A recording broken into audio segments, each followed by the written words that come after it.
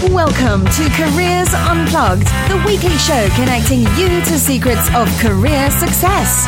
Careers Unplugged is hosted by Rich Sayer and Stu Hayes and proudly sponsored by the Master of Me coaching program. If you feel being happy, committed and passionate about your career is important, you are in the right place. My name's Rich Sayer and I'm here with the fabulous co-founder of Careers Unplugged and the Master of Me coaching program, Mr. Stuart Hayes. Stuha, good evening. Mr. Ruha, how are you? I've not been called Mr. for some time. You like it?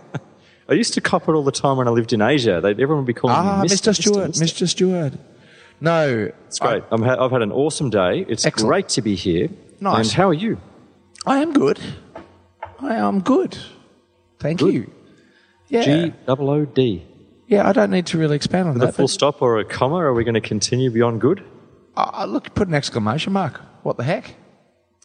So, come on then, let's just get on with it. Tell us all about tonight's exciting guest. Well, this is going to be a very, very interesting discussion, Rich. A crackerjack, as you say. It is. Our special guest today has had an incredible career. It's been a wide-ranging career, and you are going to love this. Yep. Rich. She has featured inside her career working with a heap of our previous guests on Careers Unplugged. Gotta love that. As well as an amazing array of other well-known and inspiring people. She's worked with sports marketing and sports management across the Olympics in Sydney. She's been the EA to a media magnate, was the assistant manager to a whole bunch of Australian rock bands like The Angels, Johnny Diesel, Baby Animals. Good stuff. And she even worked for a stint temping in London at Capital Radio Station on the Chris Tarrant Breakfast Show. And I've got to say that when I lived in Brunei, this was my connection to the Western world. And we used to have the Chris Tarrant Breakfast Show pumping through the office. And I even went to Capital FM in London once to try to get on the show. Didn't have any success, so we can talk about that. But most notably, she is renowned for her work in public relations. And with this hat on, she has worked with many, many clients in so many fields it's almost ridiculous, ranging from volunteer pro bono work with charities to community groups to sports people, business leaders, you name it. It goes on and on. It's amazing. And despite all that, she's just a simply lovely person. Aww. It is my great, great pleasure to welcome to Careers Unplugged this week, Nicola Archer. Hello, Mr. Hayes and Mr. Rich. Two more misters. I thought I'd be respectful. I like Mr. Rich. That's kind of cool. Mister. I like Mr. Rich. Remember that tragic band called Mr. Mister? They were tragic, man. I love that band. Don't you mess with Mr. Mister. Don't you blaspheme in here. No, One time, I'm teasing. band camp. Yeah. No, they did they do that? Kyrie eleison. That was the one, mate. They were pretty good. I'm just seeing pictures of people with saxophones and curly hair and stuff like that. You try and deny your 80s-ness, but mate, I was there. Dude, at least I was, in the 80s, I skipped the acid wash thing and went sort of straight into the more alternative stuff, I think. Depeche Mode.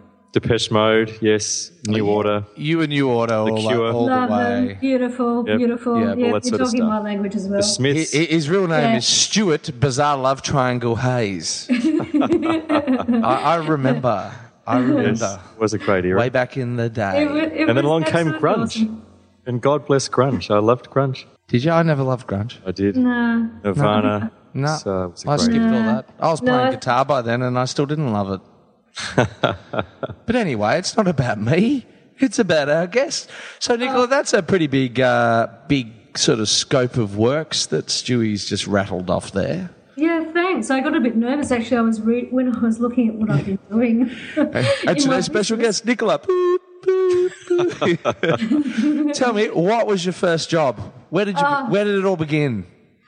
Well, it all began by accident, and in fact, every single major career move that I've had has been by accident, which is probably not so great for your show. But No, it's good. We love that. my very first job, as in when I left school, high school, was for 3 months in a printing firm. It was awful, and we printed all of the major programs for like the ballet, the opera, and all of those sort of things. And I was sacked after 3 months because the guy said that I lacked nous.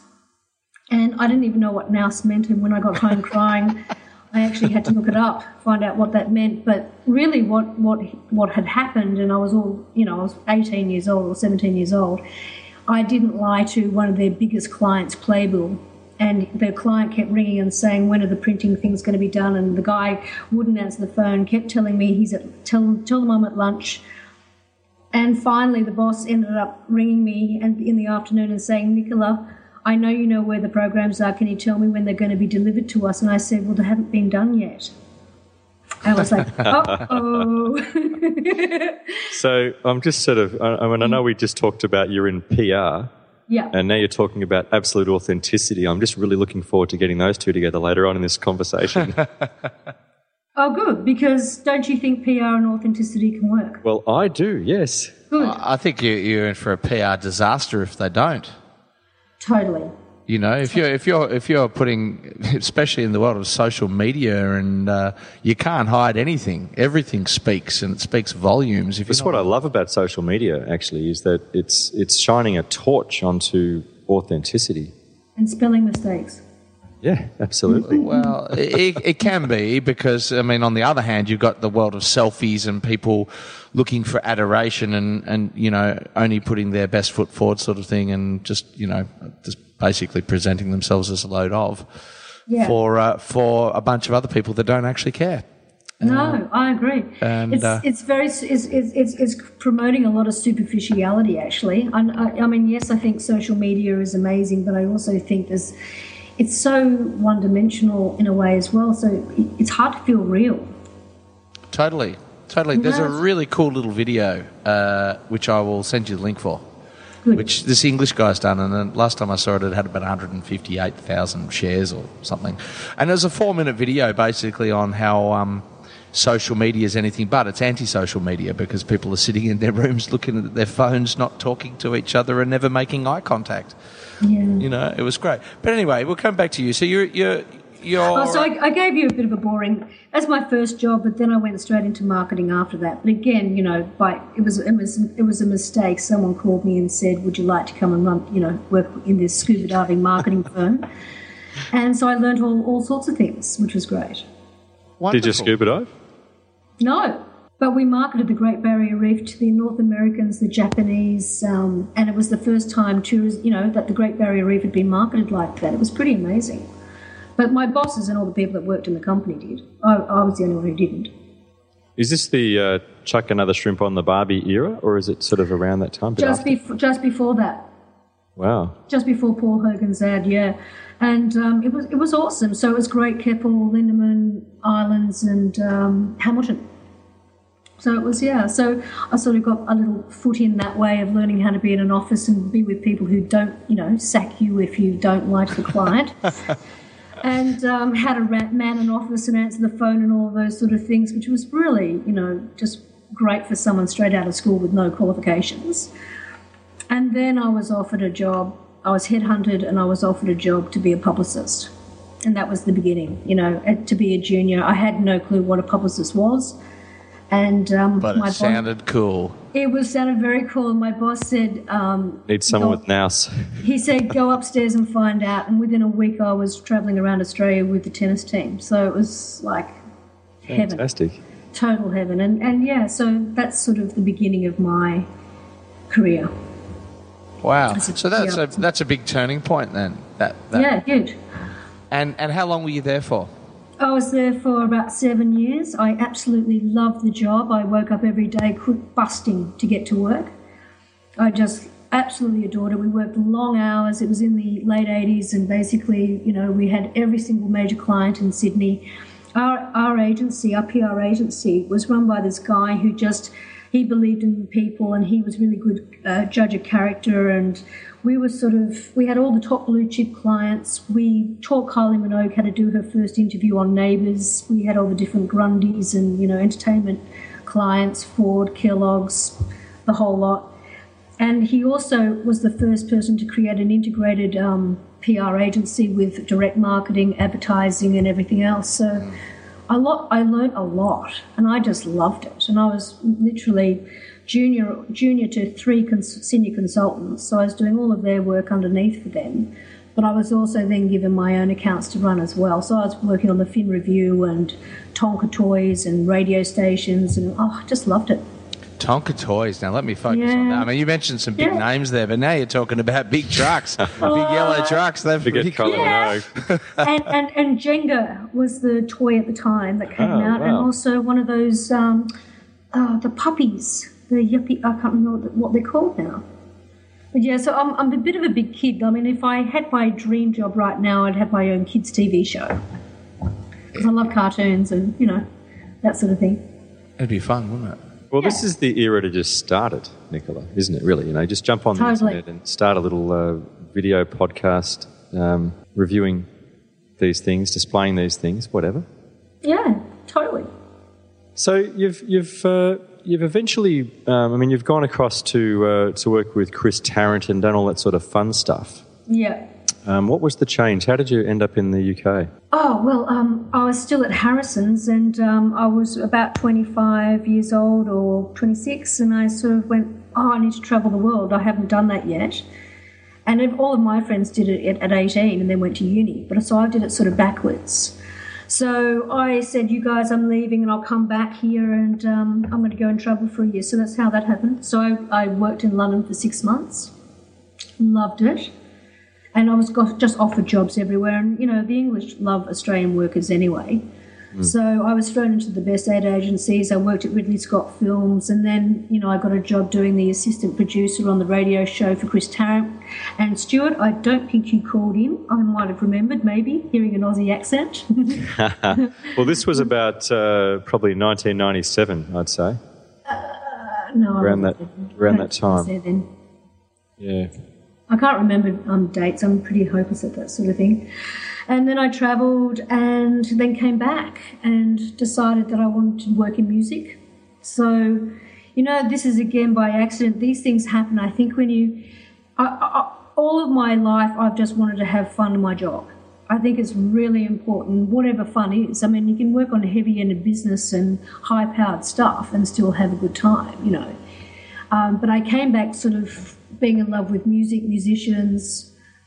So I went temping. I came back completely broke, had absolutely not a cent. So the next day I went straight to an agency and said, can you give me some temp work? I worked in North Sydney in some boring insurance firm for 2 days, bored out of my brain, but thinking, okay, well, I'm just going to earn some money and get back into the ad agencies and temp with them.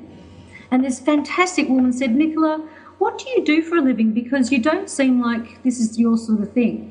And so I told her. And then she said, what do you want to do You're with your life? lacking mouse, Nicola. That's it. That's right. What do you want to do with your life, as in right now? And I said, I think I want to be in the music industry. And she said, sit down. She made a phone call to Mushroom Records. Now, this is a very daggy-looking woman in an insurance company looking very straight-laced. And she is ringing the head of Mushroom Records and saying, I've got this gorgeous girl in front of me who wants to work in the music business. Can she come and have a job interview with you? So it was like, oh, my God. And they turned around and said, well, we haven't got anything going, but the manager of the Angels, Baby Animals and Diesel need an assistant manager for a few months. Can she go and do that? So, yeah, guys, that's sort of how it happens. So you're life-changing moments. You've just had this string of things just unfold in front of you. You've followed them. Have you had tough times, though? Oh, absolutely. Yeah, I have. Probably quite a few. I mean, I started my business again by accident when I was 30. When I came to Melbourne, I came for a party and I ended up staying. And you did spend too long in the music industry. I love it. It was a big party. It was a good party. It was the birdcage. I was invited to the birdcage for a week. And what had happened... Whoa, wouldn't you stay? Was so fun. So fun. I just finished working on one of the biggest things in the country and it was heavy. Working with the media magnet, and we were fighting Kerry Packer and all of the major media guys for the rights for pay television in Australia. So it was 6 months of serious phone calls till 3 a.m, lobbying the federal government, putting aboard a director, lots of money flying around. We were floating on the stock exchange. I mean, it was just a lot of stuff.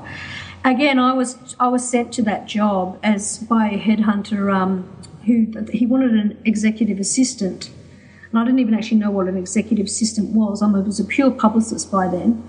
And I couldn't even turn the typewriter, the computer on. I had to ring my sister in London to work out how to use the computer. Ended up that I only needed to turn it on and off. I didn't actually do any typing for this man. It was just really amazing. So anyway, I was exhausted, so I was burnt out, and I was invited to Melbourne for a party. I ended up starting the business. And over the different times, I'm self-taught. I was never taught how to get new business, or, you know, I'm sure everyone's like that too. I mean, you just do things. I'm sure if I knew what I was doing, I may not have started my own business. Yeah, blissful ignorance allows us to get away with things, doesn't it? Exactly. I mean, you guys have probably felt it too. You sort of think, God, if I knew anything about that, I wouldn't want to have done it. Yeah. I think my wife wishes I didn't know things. Yeah. So I wouldn't. Well, so through some of that over the last, 20 or so years, 18 years, I've had moments where I haven't been able to pay my rent and sort of turn around and went, oh, I've been flat chat busy on the biggest campaigns in this country, but didn't think about getting any work to follow it. And luckily, most of the time for me, the phone just rings.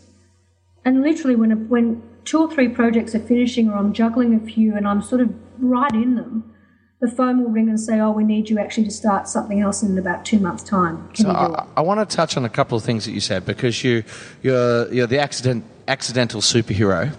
I'm terrible to it. Yeah, which is a wonderful lifestyle choice, for want of better description, because life's unfolding and opportunities have come to you and you've taken them and you've enjoyed them, and it's allowed you to grow as a person and to provide for yourself along the journey. Yep. How, and obviously, it's all great, and I know for myself when we're telling stories and recounting large slabs of one's life into a few seconds, you're pulling out the high points. Yep.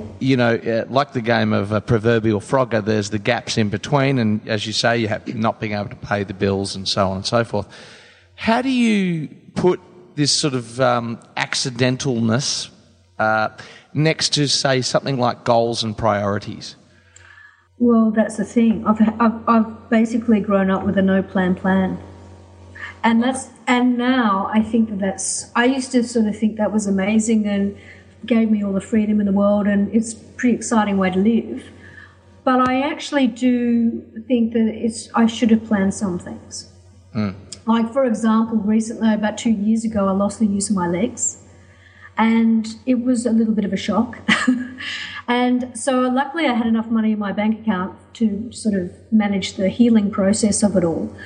But I wasn't ready for also the GFC to happen at the same time, and, 3 clients also suddenly cancelled big projects that we had all planned to go.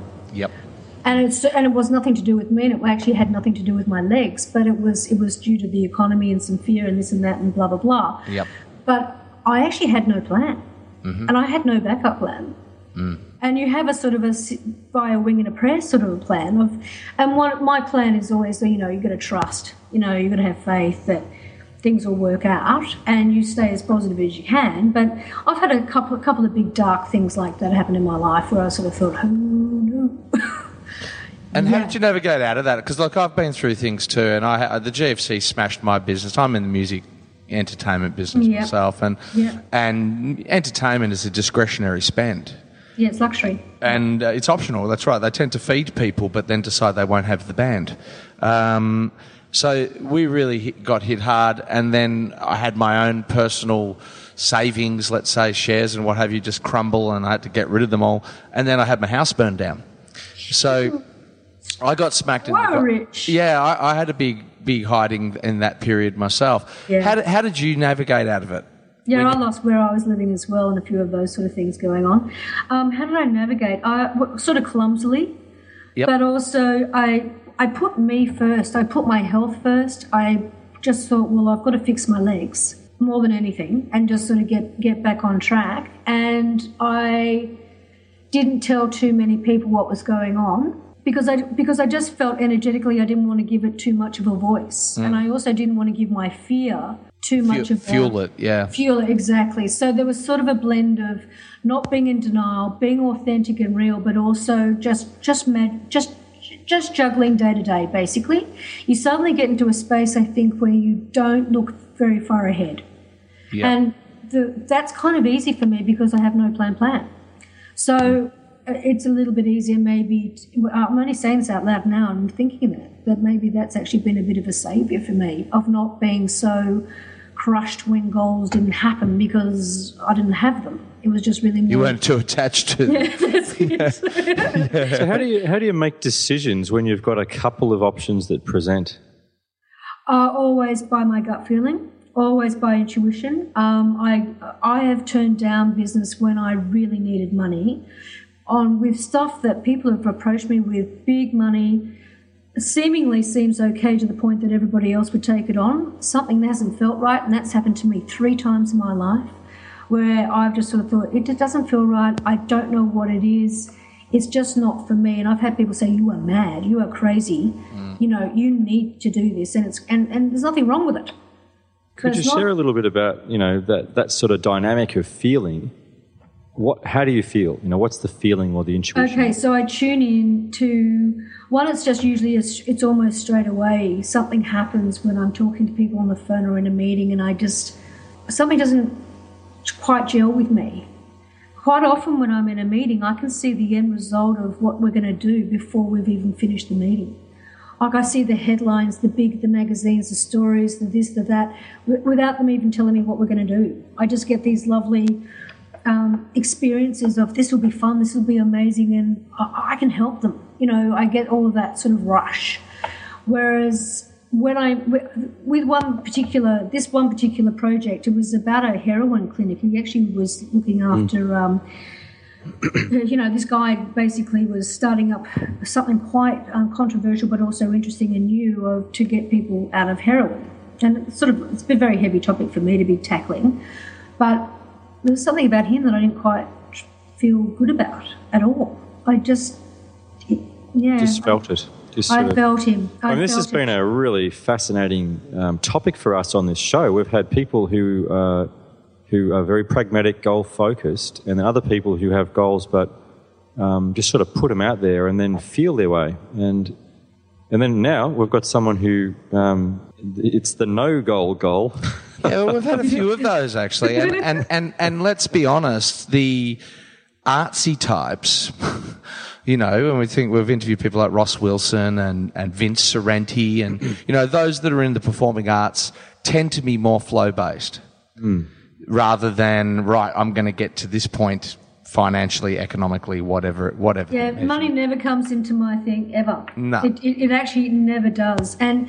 What was amazing, the universe does do beautiful things for you. For example, there was these 3 instances where I went, no, it's not feeling right, and I actually turned it down, and everyone was shocked and going, you're kidding. And even the client that's sort of said, you're kidding. I've said, look, it's just not for me. Yeah. I don't think it's right. And I've sort of gone home thinking, who knew? What am I going to do? Within a week... Yeah, and I don't get any indication that anything's going to turn out okay. Let me tell you, I just know that it'll be wrong for me to do it. That's all I know. I don't know that I'm going to get myself out of the soup by saying no. Yeah. And then what has happened 3 times, as in major, a huge client like Telstra or someone have come in and said, we need you to start next week. It's 6 months. It's this, it's that. It's the biggest project we've got. And it's this amount of money, it's 3 times the amount. And I'm thinking, oh, yes, thank you. Possession effect. Look, and being a muso, the opposite always used to apply, that where you'd get a gig and they were hard work right at the beginning.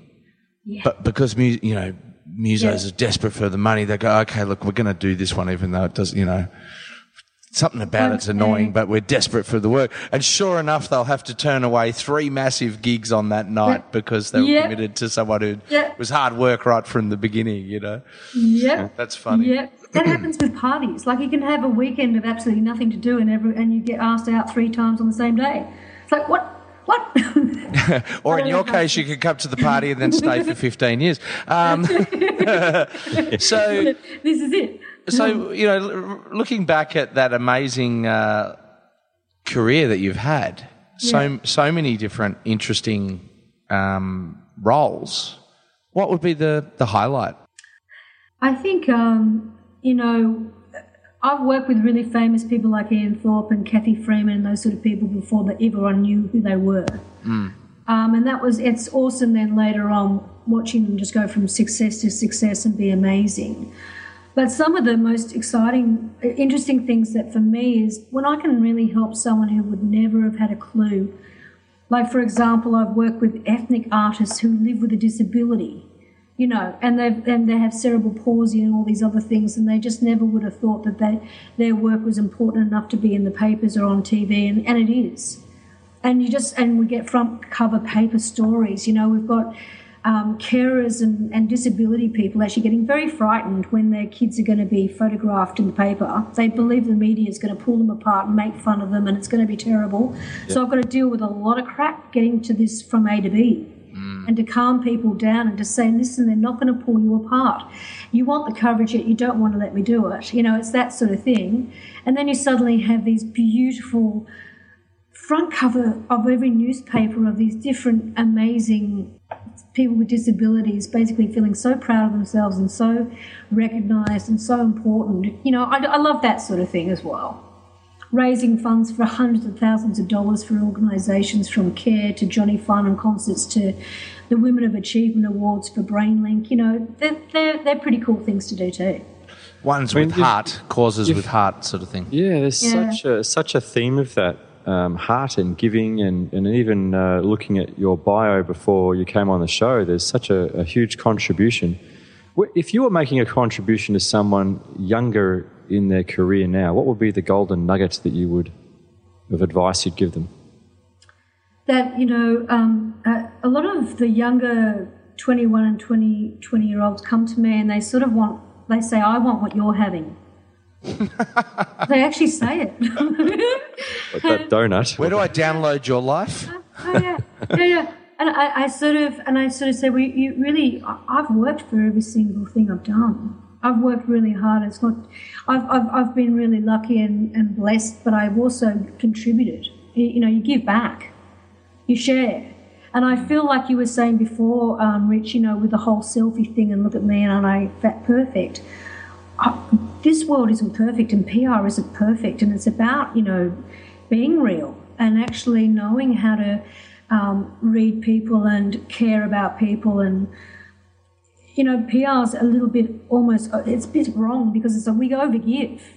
It's very rare for me to do a radio show or a TV interview or whatever. Even I only do it when I'm asked because it's not about me. It's about the client. Mm.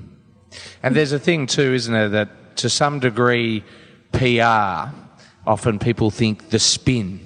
Yeah. Where actually the core meaning is the opposite, because it's the word relations in there is actually like engaging with the public, not just trying to blindside them with bull.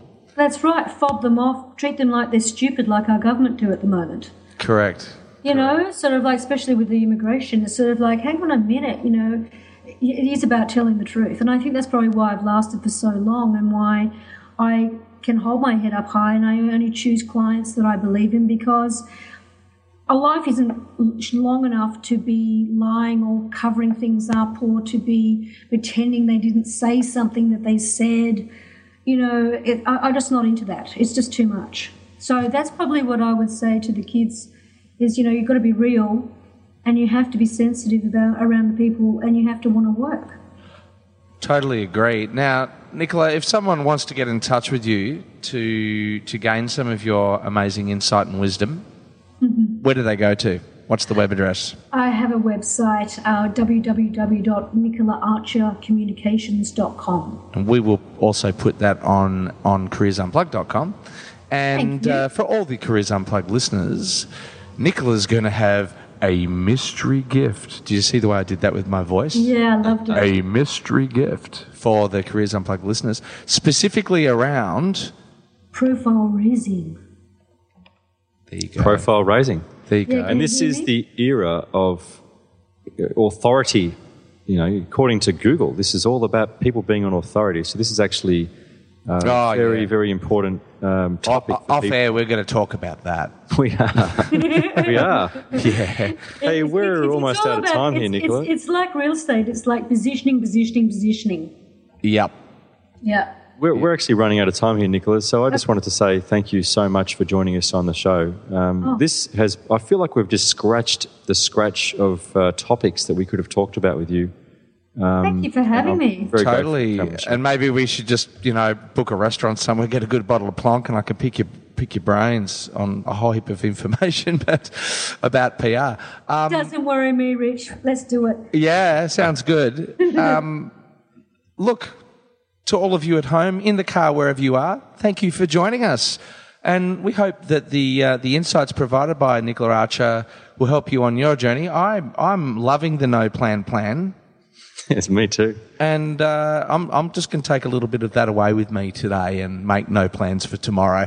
Make a point of visiting careersunplugged.com and check out the mystery gift that Nicola's going to leave, and get access to a whole bunch of other resources designed specifically to help you make it big in life, career and business. This has been a lot of fun, and this has been Careers Unplugged with Rich and Stu. This has been a production of TheWellnessCouch.com. Check us out on Facebook and join in the conversation on Facebook.com/TheWellnessCouch. Subscribe to each show on iTunes and check us out on Twitter. The Wellness Couch, streaming wellness into your lives. Whilst the Wellness Couch presenter endeavor to provide accurate and helpful information to their listeners, these podcasts cannot take into account individual circumstances and are not intended to be a substitute for health and medical advice from a qualified health professional. You should always seek the advice of a qualified health professional before acting on any of the information provided by any of the Wellness Couch podcasts.